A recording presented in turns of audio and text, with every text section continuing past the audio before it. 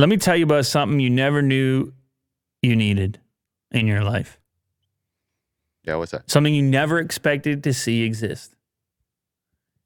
But it will solve every problem you've ever had. This sounds like such a futuristic proposal. Like I'm talking about some super pill you're going to take and you're going to just be... What is that movie? Limitless? I never watched it. Yeah, with Bradley Cooper. What's he doing? He's jumping off Bill. What's he doing? He's just really smart. Oh, that's He's it? amped up. That's it? Nothing physical? He can't jump off a building or anything? He didn't do that in the movie. Right. Maybe he was All physically... right. I wanted it to be more superhero status. Right. Anyway, that's what this could do for you. This, ladies and gentlemen, is the upcoming Mac Pro iPhone. Mac Pro iPhone. Yeah, that's right, Will. That is what you needed. That's 64 cores right there. Really? No.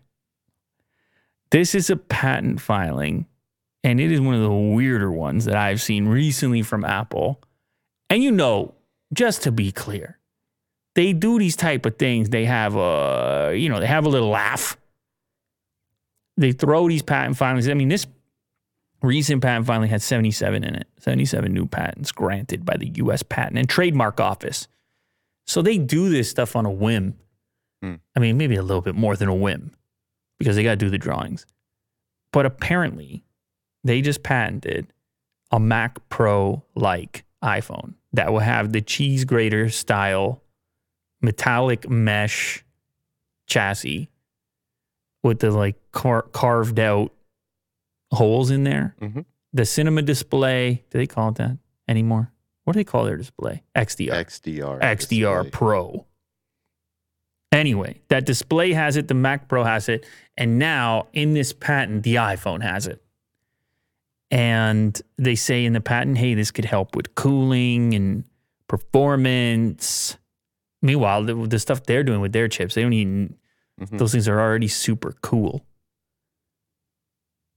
What do you think about this, Will? This what you need or what?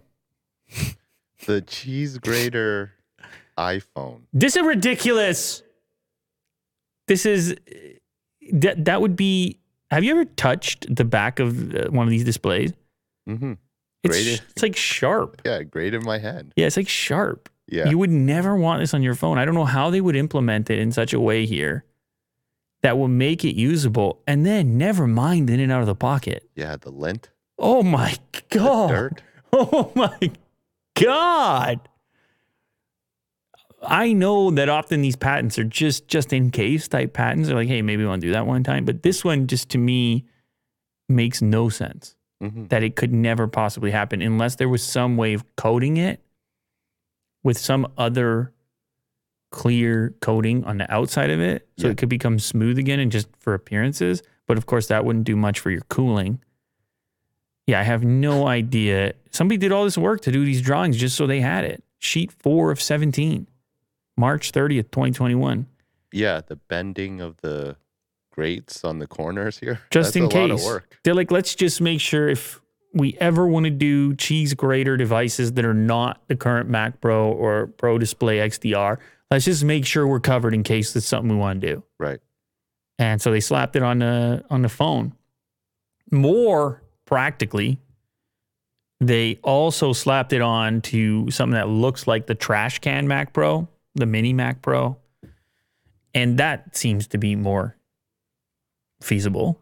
Although again, I highly doubt that they would go back to that shape exactly just because they've done it already. But maybe this patent would apply even if they did a small cube or a small brick and it still had that kind of pro look to it, fitting in with the other pro devices that they have. But I just got a kick out of the Mac Pro iPhone. Yeah. Not a thing I ever expected to see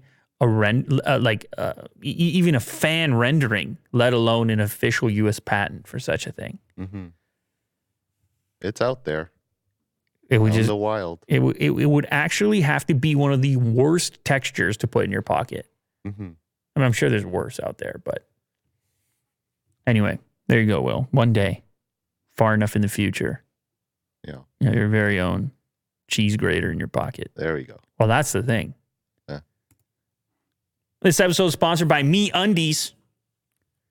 Apparently, they got an even lighter, stretchier, and more breathable undie, which I don't think they sent me yet. So I'm actually kind of upset about that because this is a thing. I don't know if you know this about me, Will. Anything that's breathable, I want it. Yeah. I love breathability.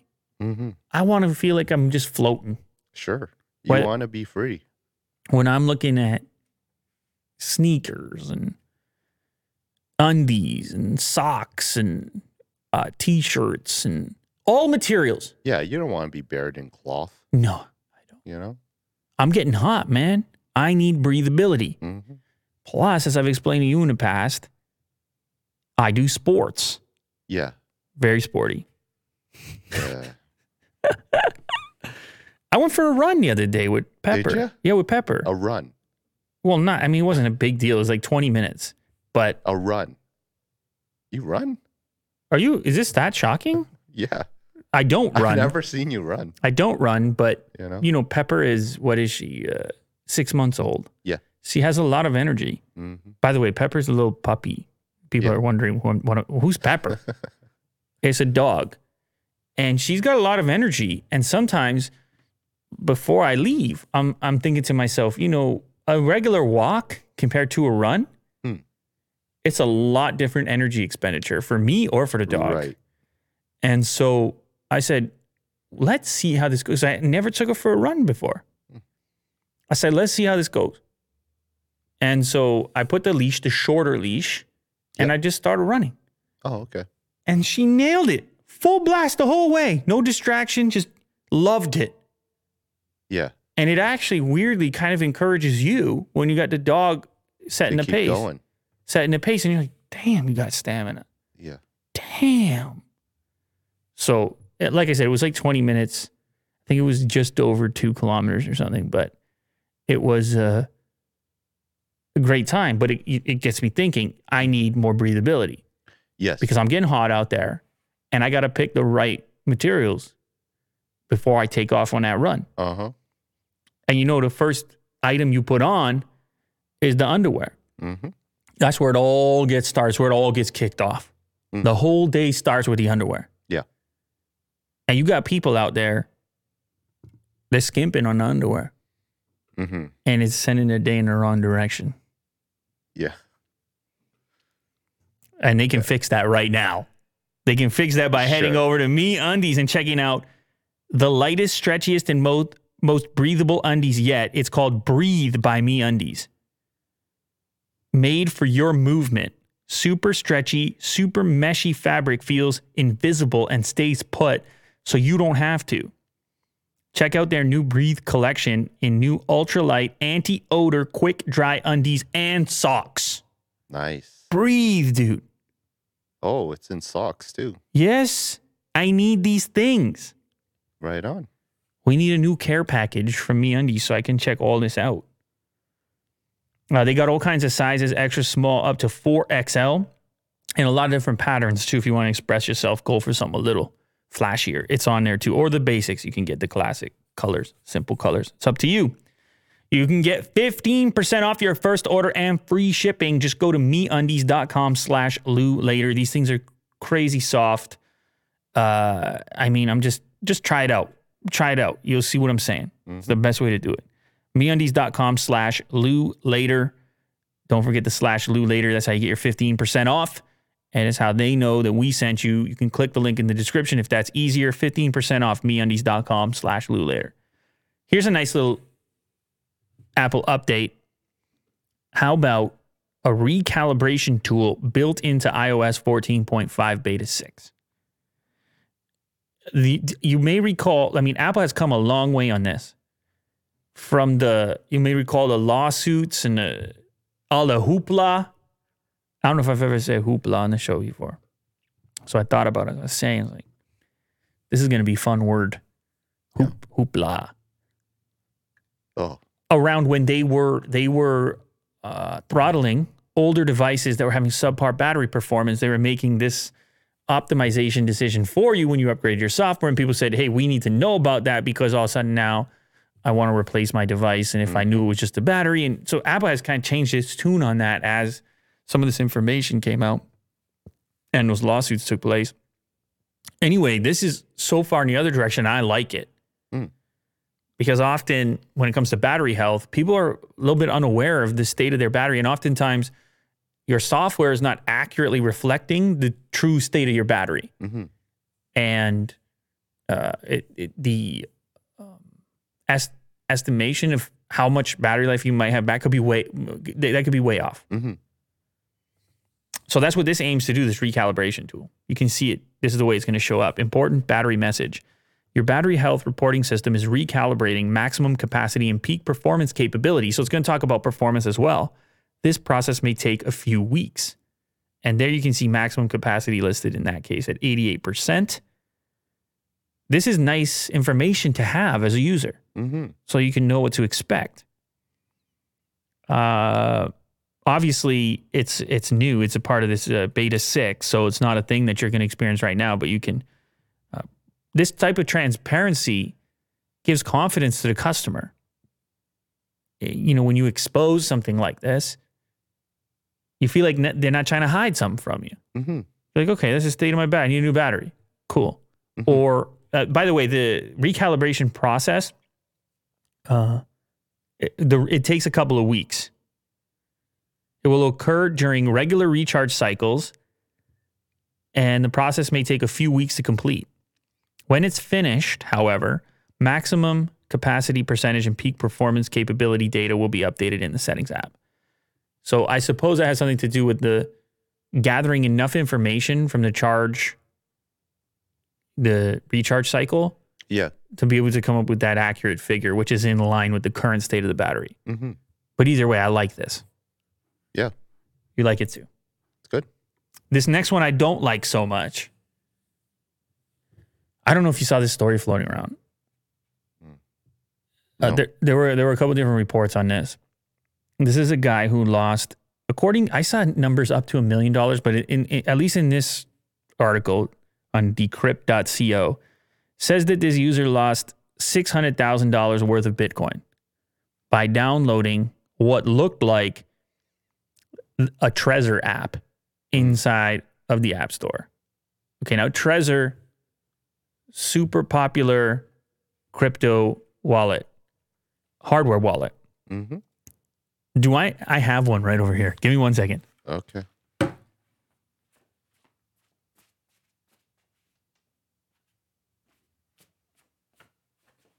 This right here. This is a cool gold luxury limited version from Gray. This one is a collaboration, actually. Very luxurious. Shout out to them, by the way. I'm going to put a post on social media to shout you guys out. Super cool. But they don't have a mobile app. It's not the way this thing works.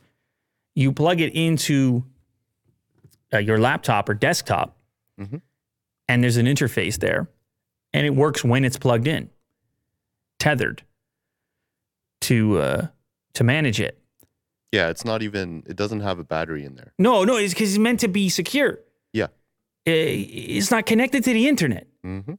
You see what I'm doing with the motions? Yes. It's the whole point with the hardware wallet. Offline. Super popular company, one of the earliest companies in the game, and they make a couple different devices. They do not have an iOS app. However, a company figured out a way to get an app on the App Store that started out as something else. In this case, the original app was claiming to be, what was it? It was claiming to be some type of cryptography. It was in the cryptography category, and it was said to be an app as a solution for encrypting iPhone files and storing passwords originally when it was submitted. Right. But what they're able to do is then go in after it's been approved and change certain attributes and make the app something else completely from what was approved. And so that's when they turned it into a crypto wallet, and that's when they put the name Trezor on it. Then they were able to get a bunch of 5-star reviews and about 1,000 downloads. Mm. Now, people who had the hardware wallet were thinking, oh, I'm just going to hop on iOS, assuming that Trezor would also have a software wallet on mobile, which they don't. There's a warning to everybody here. Yeah. You got to go online. The Trezor Suite, I believe. That's what it's called. It's a new app. Yeah, but it's within the browser. It's an interface. It's a browser-based interface. Yeah. And your hardware wallet is connected when you're accessing it. Mm-hmm. In this case, this person thought, okay, maybe I can just link the two things and then my mobile app is going to be updated with my hardware wallet. Fantastic. Let me just move these things around. Well, the 17 or so Bitcoin that go into it, was it 17.1 Bitcoin goes in there, and guess where it went? Night. It went straight to the malicious app and those developers. And this is one person out of 1,000 downloads. Mm-hmm. That is some big time stuff, dude. Oh, that's scary. That's some nasty stuff. There's another report here. Now, obviously, you can't see whatever everybody lost over here, but another guy was on record saying he lost about 14,000. However, the twist here now, and you know the audience can weigh in on this if they choose. The twist here now is that he's saying this is Apple's responsibility. He is saying Apple let him down here by letting something like that exist in the App Store. Apple says, look, we rely on user reporting and the stuff is happening so fast and there's so many different apps. And I don't know if they say that on the record, but that would be their take. Mm-hmm.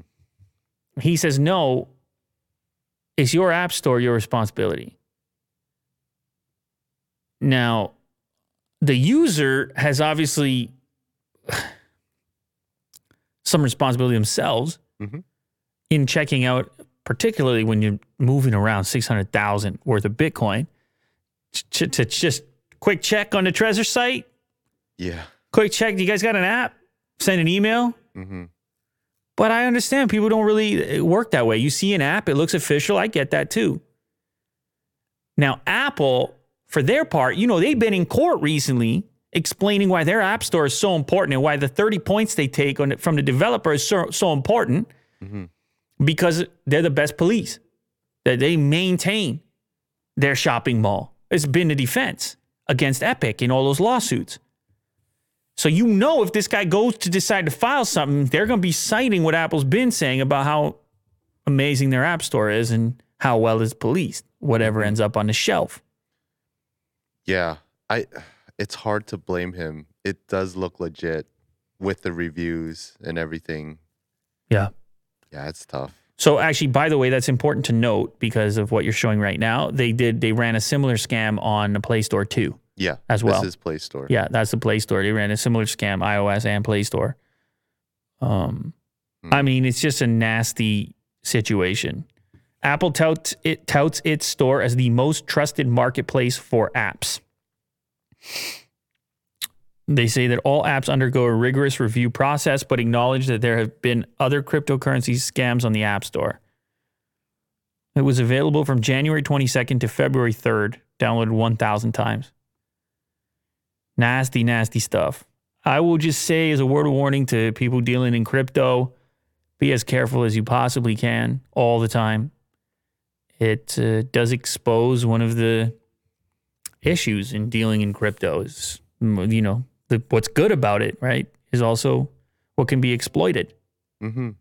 But you guys let me know in the comments specifically if what is Apple's responsibility in this situation and how much, what should Apple, is there any merit there? Should Apple take any responsibility or is it like, hey man, you're on your own? Yeah.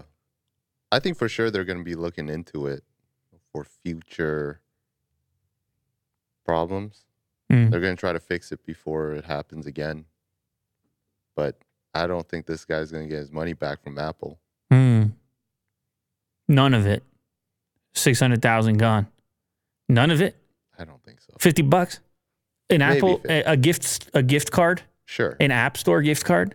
Give them some, some earbuds. Yeah, I know. I hear you, man. I don't even necessarily expect, I wouldn't expect them to do anything either. It's just, you wonder. I don't know if there's a precedent for it. It's a big amount of money. I don't know if there's a legal precedent for such. I'm sure in the terms of service, he signed away all your ability to sue anybody about anything. Apple's like, you agree, right? You're like, yeah, absolutely. Yeah. I agree. I need to use this iPhone now. Leave me alone. Here's an interesting little device from Belkin. This is it is a stand, a little dock for your iPhone. It's using MagSafe. And what it does is got some smarts in it, capable of using your front-facing camera on your phone to track your location around the room. So it's basically kind of like a cameraman. Like a swivel. Like a swivel, yeah. But also up and down. Pan and tilt. Okay. Pan and tilt. And so everybody these days will. They're doing the dances. They're doing the TikToks. They're doing the instructionals, the yogas, the the fitness routines. Sure. Mostly TikToks. The TikToks. Yeah. I think I said that one. Mm-hmm. Yeah, those are out there. Anyway, so you now have your own camera person for these processes. You plop this on there magnetically, which is nice. And apparently it's $65. But how about this? Maybe you're just following a recipe video while bustling in the kitchen. Bustling? Yeah, you're just bustling about. And you got the recipe on the thing, and it's following you as you move about. No? Yes? No? Sure. Maybe? Does it work with the iPad? A bigger screen? No, it needs MagSafe. Probably not, eh? A magnetic mount, yeah. Okay, couple problems with it. Uh-oh. That's right. A couple of problems would be that it relies on the Belkin app to record the video because it's using the front-facing camera for tracking, so the recordings go into that app. So that's okay if you're going to go post on some social media after, take the video file, upload it. But it's not okay for video conferencing, which would be really nice to do on here. Oh. You know how sometimes you might be moving about and trying to carry a conversation? Yeah. Or doing a presentation or something like this? Well, it's not going to work for that because if you were using FaceTime, Zoom, or Skype, you need to be in those apps. Right. So live streaming is kind of a no-no over here, but video content, there you go. Your own robotic camera person. This is one of the weirdest. I looked at this and I didn't even think it was real. I'm still not convinced it's real. I don't know. Work from home on this giant Apple iPhone 6 inspired desk for $275. Apparently that's a real desk you can buy. Oh. As if you don't see your phone enough. Your desk is a giant phone staring back at you with a drawer for your laptop. I mean, wait a second, Will. You're into this? No, I'm not. Does the screen work? No. It's $200, man. Oh. Well, someone should. Come on. It's make it happen. I'm also noticing, is that perfume on the desk or alcohol? What is that? It's both. Is it? And then I like the cappuccino. That's kind of nice. Yeah. Is that a Bible? That's not a Bible. No, it's like textbook. It's like an art or something. It's a niche. Someone would want it. Maybe Justine. She might like something like this. You tell her to pick that up? Maybe, yeah. For what though? For not to actually work at? To have as like a prop? Sure. It looks kind of cramped to work at. Yeah. Here's what it says. It's 105 centimeters wide, 52 centimeters deep, 75 centimeters tall. And the tray that comes out is apparently a nod to the SIM card tray. It is already sold out in every color, but more are expected to come in stock on the South Korean website 10x10, where it's selling for $275 USD. It's also listed on a website called Shopee for $371 USD. I don't know, man. All right, maybe we should order it. Something. Maybe we should order it. See if it's real. Is it only in pink? No, every color. Oh, okay. Every color the phone came in. It's certainly weird as a prop. I agree with you on that. Like, it would be cool as a prop. But as far as a real desk to work at, kind of insane. Yeah, I would say so. Kind of insane. Mm-hmm. Oh, my goodness gracious. Oh, my goodness gracious. Headline reads, YouTube tests hiding dislike counts on videos. The end of the dislike button is near. Huh. Why? Well, Will, let me explain to you, man. First off, since we're talking about like and dislike buttons, reminder. Like this to video? Use the right button. All right. Oh, okay. No, don't use the wrong button. I know that it's sometimes hard to tell, Will. This thumb's going different ways. Yeah. You know, I'm pretty sure all of the dislikes we ever get are just people that misinterpreted the buttons. That's all. Yeah, the mouse slipped a little bit. It happens to the best of us. Right. Yeah. So what YouTube is saying is that people, creators, they're getting fatigued. You know, they're down. They're getting down and upset and depressed. I don't know, whatever. Yeah. At a certain point, if you don't have the content, if people stop uploading or they're just not into it as much because they're constantly getting thumbs down or whatever, negative.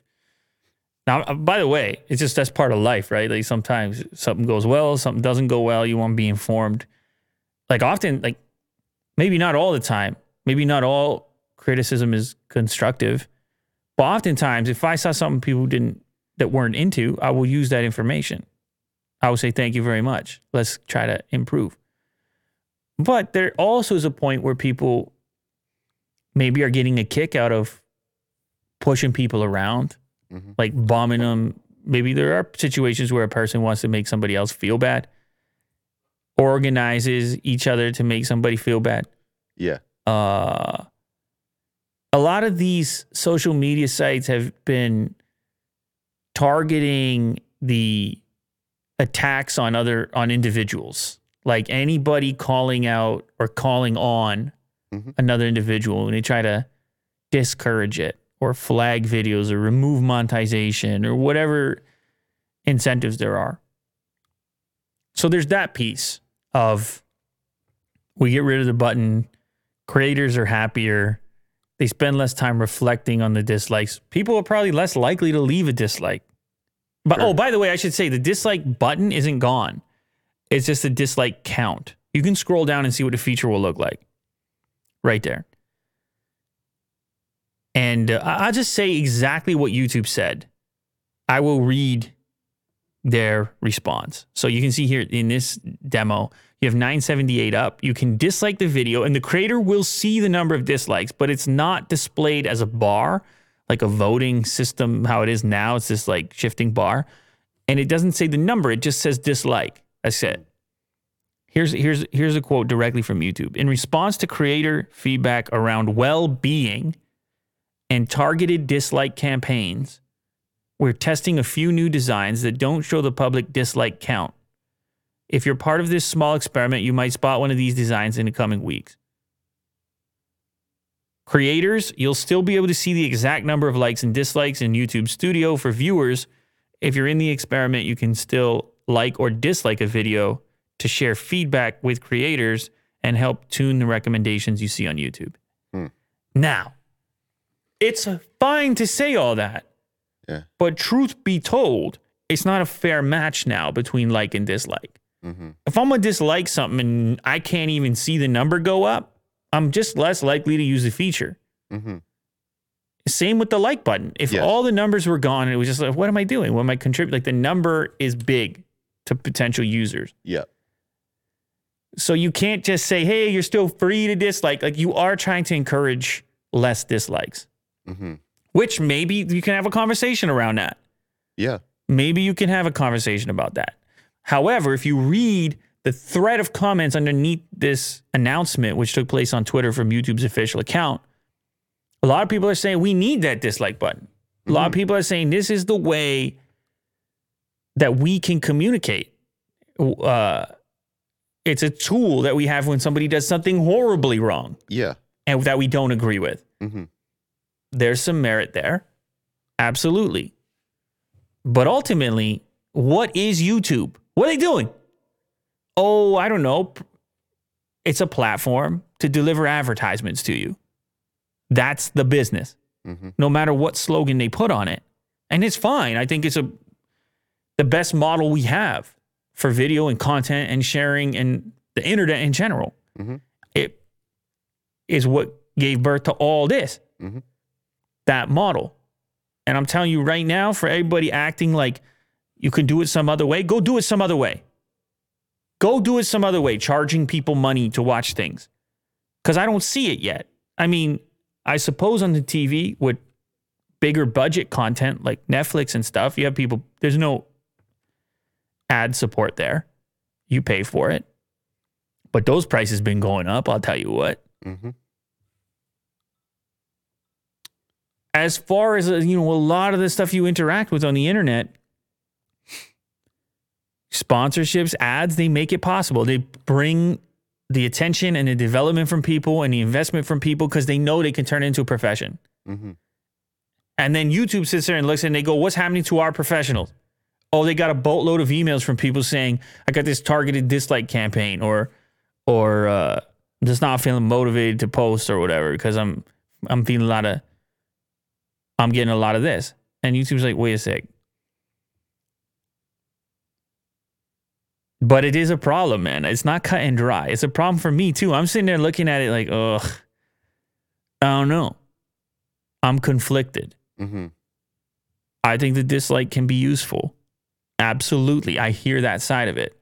But also as a content creator, I realize people can put a lot of effort into something. Uh-huh. And they live or die by the button. One click. And the time investment of like 30 seconds to watch something. Boom. Death. Mm-hmm. But at the end of the day, when you talk about advertisers and advertising, if there's no human beings there to watch it, to advertise to, because they're sick of not having their voice heard or feeling like they're a part of the community, then you broke the system in that way too. So they had to feel represented also in the fact that they have some level of feedback available to them. Yeah. I think that one point that you made where, with the interactions of likes and dislikes, I think the engagement level will be lower now because it's only the like. You only see the like counter. Mm-hmm. So what's the point of liking something if you don't see the dislikes? Right. It's well, we have that elsewhere, right? On Instagram's how it works. It's only likes. yeah. Facebook, like all the other social media decided early on that it was, for whatever reason, dangerous to them or the brands or whatever, the posters, to have that negative sentiment in there. Mm-hmm. So you just have likes, and people like crazy on Instagram. Yeah, I guess so. Yeah, I don't know. I don't know how I feel about it. YouTube is one of the rare places in social media that has defended and maintained Mm-hmm. the true dislike and ratio bar. Mm-hmm. And you got to think that they're looking at all the other social media and they're getting the feedback they're getting, and they're meeting with the psychiatrists and everyone else, and they're saying, you should price have that over there. Yeah. But we'll see. And of course, you guys will weigh in. You let me know in the comments, what's the right balance? Is this it? Like maintaining the dislike button, but eliminating some of its prominence by removing the count? Keep it exactly the way that it is? What should be done here? I mean, you get to vote just with your comment. Mm-hmm. You see, you get to be heard. I look at the comments. We look at the comments. Mm-hmm. I'll bring it to YouTube, actually. If you have some really interesting feedback about it, by the way, I'll bring it to YouTube. I'll send an email. All right. So I'll read what your thoughts are on it. I think it's a big issue. I think it's a really critical decision. Next story is about the Volkswagen thing. I don't know, man. What? I don't know.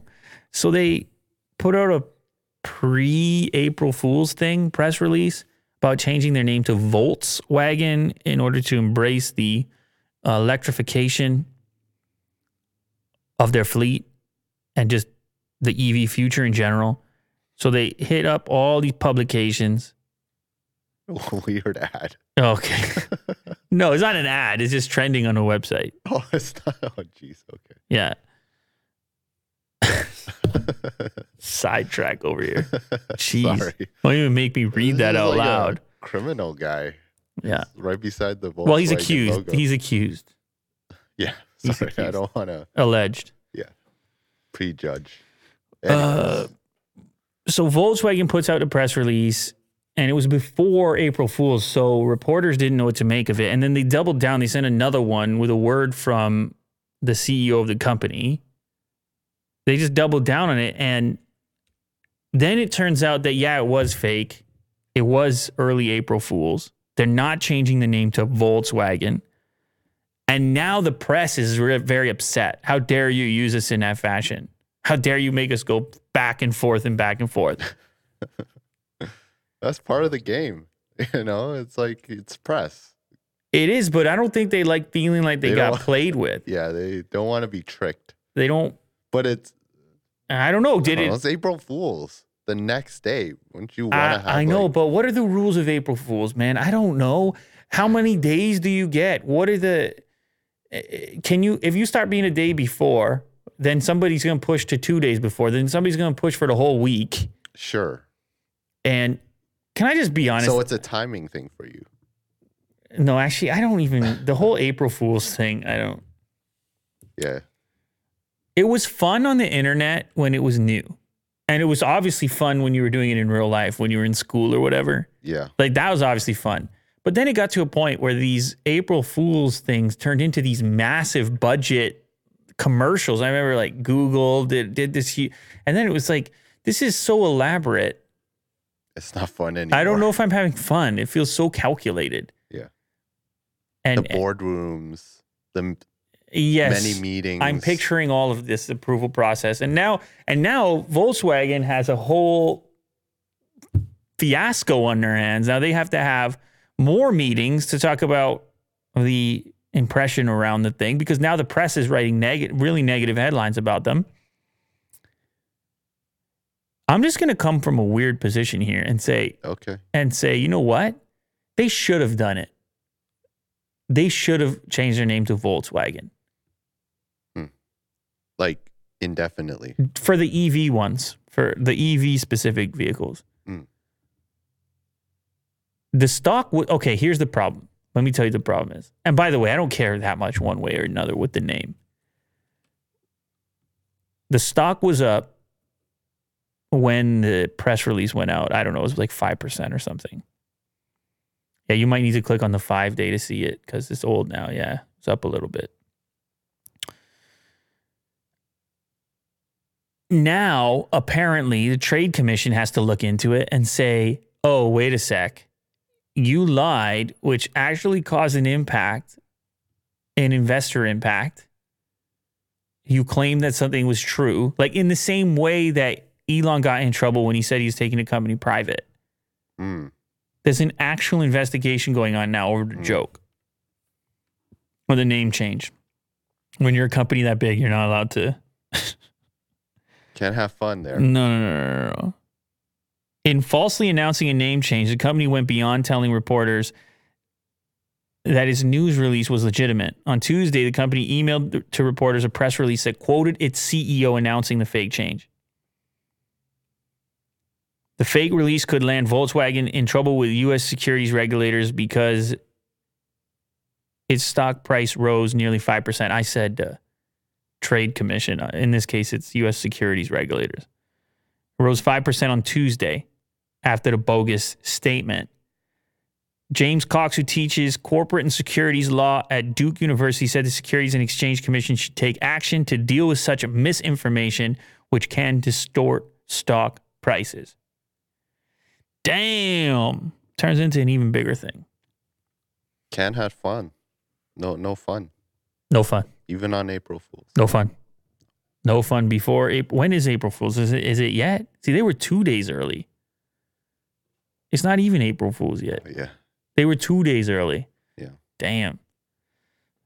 So prepare yourself, Will, because tomorrow's episode, complete disaster. Well, What tomorrow they might even change their name to Volkswagen. Well, this is the thing. What are we supposed to do tomorrow? We're gonna have all this news that we're shooting. Wait, what am I talking about tomorrow? People are watching this on Today. April Fool's. Yeah, April Fools. Whatever. Next episode, we're gonna have to really comb through what's real and not. It's gonna be a mess. We'll figure it out. Or who cares? Whatever. All right. I was mentioning Elon Musk previously. Latest thing he's been up to, he's trying to recruit people to go to Texas, specifically South Padre, Brownsville, Texas, near what he wants to call Starbase, where SpaceX is doing all that work, all those launches. He took to Twitter and basically said, hey, we need skilled people. Who wants to come to Texas? More or less. And of course, a lot of people responded, but I get the sense that there's not a lot going on in this region outside of SpaceX. Kind of a low-key destination. And so because of that, he's going to actually be investing in the community to make it cooler. Oh. To the tune of $30 million to schools and downtown revitalization efforts. I'll do it. Just make the whole city cool. Yeah. And get everybody to come there. Now, interestingly, I looked this up because I was like, all right, where is this region? Brownsville, South Padre. It's kind of far from the big cities of Texas. It was like 5 hours from Austin, maybe a little bit closer to Houston, but it's a bit of a trip. You're very close to Mexico over there. Now, I'm sure it's probably pretty cool weather, I'm guessing. But as far as the nearest airport, you're going to have to be prepared. Will's never used Google Maps before. What is this? Look where you are. You're right on the Mexican border over there. Aren't you? Yeah, you're very close. All right, well, we've had enough of your bizarre zooming game that you're playing. Oh, boy. Yeah. Mexico's right there. Yeah, I don't know. The mouse is very sensitive. Yeah, just double click, Will. Just use the double click, dude. It's much more reliable. No, the double click. Yeah, there you go. Oh, man. This is going to take forever. Yeah, Mexico's right here. Yeah, you're good. Yeah. Now go into the city a little bit more. I can't. No, you can't click on the actual item. You need to just click near it. Yes, right there. There you go. So what do we have? There's a national wildlife. There's a zoo.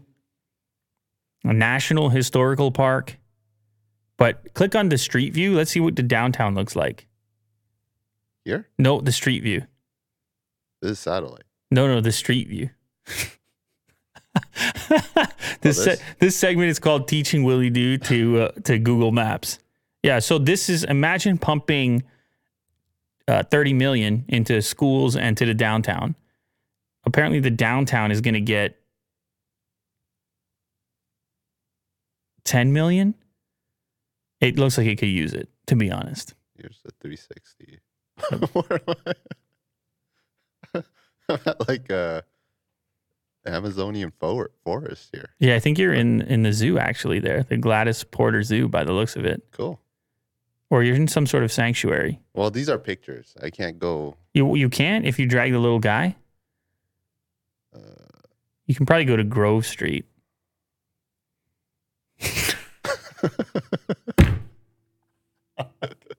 Oh my God. Oh my It's God. not working. Never mind. Never mind. Never mind. All right. Google Maps. Brownsville, everyone. Welcome to Brownsville. Yeah. Anyway, it looks like he's got some feedback, attention. People seem interested. The original tweet has 30,000 replies. Oh. So people are thinking about it. I'm guessing that their dollar's going to go a long way in this town as well. And if he goes ahead and gets it called Starbase and it turns into this SpaceX hub, you could get in early in what could become a cool place. Or maybe, I don't know, maybe not. Maybe they could move on and go somewhere else. Mm-hmm. Now, my understanding is that he moved to Austin, so I don't know if he's commuting or he will keep a place there as well or whatever. But the recruitment is on. And he's looking for talent. The latest Starship SN-11 rocket just appeared to explode during a landing attempt. So I guess that makes, 4 of them now that have had some issue or another, this location? Yeah, his 4th failed SpaceX test launch. So anyway, go over there. If you know anything about space, you know anything about rockets, get your butt to Brownsville. And don't ask Willie Dude to navigate to get you there. You'd be better off running Google Maps on your own. I'll tell you that right now. Mercedes has given the official range numbers for its new EQS, which is going to be some sort of electric vehicle range champ status. It's out of control. Originally, they had said somewhere around 700 kilometers. And now they got the number in there at 770 kms. Wow. On an EV. And this has to do with the 108 kilowatt hour battery pack. But it also has to do with the drag coefficient of the vehicle, which we were talking about recently on EV designs. They got some crazy figure on this one. Let me see if I can find the number. A CD of 0.20, which is very good, Will. Very little drag. What's the average? Is there an average? Well, you should look up like a Model S. Obviously, that's what this wants to displace. Let's see. Tesla Model S CD rating. 0.208. So I guess it beats. It doesn't seem like a lot. 0.20 versus 0.208. Yeah. But something tells me, since we're in the decimals, every little bit is huge here. For sure, yeah. Should I add in, what's something that would... Imagine the worst is 0.3. And then, I'm going to look up a Ford F-150. Do they even track such a thing? That might be difficult to find. It's mostly an EV related. Right. Anyway, you're not going to be cross-shopping this against F-150, but it's good. The number is good. Big battery, CD value starting at 0.2, and the important thing for you to know is 770 kilometers, which is 479 miles. Crazy. And that's on a single charge. So you're charging a lot less, or if you have to take that road trip, you don't have to find as many charge stations. Of course, you still don't have the Tesla supercharger network, but we've also shown off the interior of this car. This thing's looking pretty exciting. Yeah. As well. How about this story, Will? Can't say I've ever seen a situation like this in my life. Here we have a marathon runner, British, who is sponsored by a company called On Running. Okay. Sneaker company, running shoe company. He didn't want to wear the product in this big race to qualify at the Olympic trials. He wanted to wear those magical Nike shoes. Yeah. With the carbon plate. Sure. Now, a lot of other manufacturers have the carbon plate from what I understand. But he wanted to wear these Nike Vaporfly Next shoes. And I think he thought he was going to perform his best in his sneaker. Yeah, that's them. He went to the company On Running, who pays him, who is his sponsor, and said, look, if I black out these shoes, can I wear these? Mm-hmm. They said, go for it. Oh. He comes through, wins the thing, and he's not even wearing their product. That's how dominant this Nike sneaker is. Huh. But it's also how cool this On Running company is. Mm-hmm. That they were like, yeah, it doesn't spoil it. Just put our shoes on. Now, is it a bit deceiving to the audience? A little bit. Because once he goes to the podium, he puts the On Running product on. Oh. No, he has to. Let me just put this on real quick. He has to at that point, right? I just thought this was a crazy story. I mean, this is a type of compromise that you just wouldn't expect in this type of relationship between a sponsor and an athlete. It's like, I don't know if you recall did you watch the Jordan documentary on Netflix? Yeah. Yeah, where the moment where he was at the Olympics, and of course he had the Jordan brand, but I think it was Reebok or Adidas who was sponsoring the Olympics. Mm-hmm. And so he went out and held his hand to cover the logo of the official uniform sponsor, who was different from his affiliation. Yes. Like normally this stuff is crazy sensitive. Uh-huh. But not in this case. And he won, like first, right? This is a Olympic qualifier. Oh, okay. So yeah, the Olympics, we'll see what happens in the Olympics. But Thompson said, that's by the way, the individual named Thompson, Chris Thompson.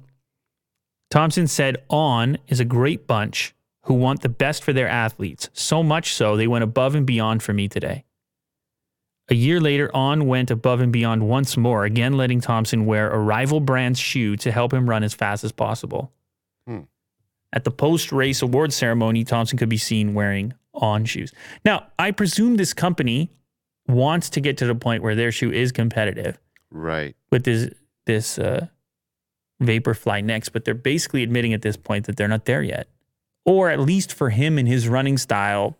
Yes. But if you look at the list of people who placed highly in this event, there were a number that were wearing that particular shoe. Huh. So crazy. You can have some type of innovation. It's this carbon plate in there. Now everybody's doing a carbon plate and everyone's trying to catch up. Felt like running shoes were pretty standard for a while. Mm-hmm. I need to get those when I go for the run with Pepper. Yeah, you got to try them. I got to trim a few seconds off that. You know? Yeah. Burger King in Chile is taking some heat for an Instagram post. Burger King's back in the news with a social media post that is not being received perfectly. Now, you recall the story previously on International Women's Day. They had the controversial post, and then they tried to defend it, and then they took it down. Yeah. Very awkward time. So weird. Yeah. I think we talked about it twice on this show, actually. Yeah. This one, I don't know how you're gonna feel about it. I really wanted to put this one in front of you. Especially, it because I talked about this particular canal? What's the name of that canal? Just remind me. Isn't it Swiss? Come on, man. You're telling me you didn't go look it up after that debacle? Well, you tell me. Yeah, it's the Suez Canal. Suez Canal. Gotcha. In Egypt. Right. And we can probably say it nicer than that, but roughly speaking, that's what it is. As opposed to the Zeus Canal. Yeah. Dr. Seuss Canal? Yeah, the Seuss Canal is what you called it. Yeah. And by the way, if you haven't seen that clip, number one clip in later clips history, look for the Willie Do Wildcard Returns, I think is the name of the clip.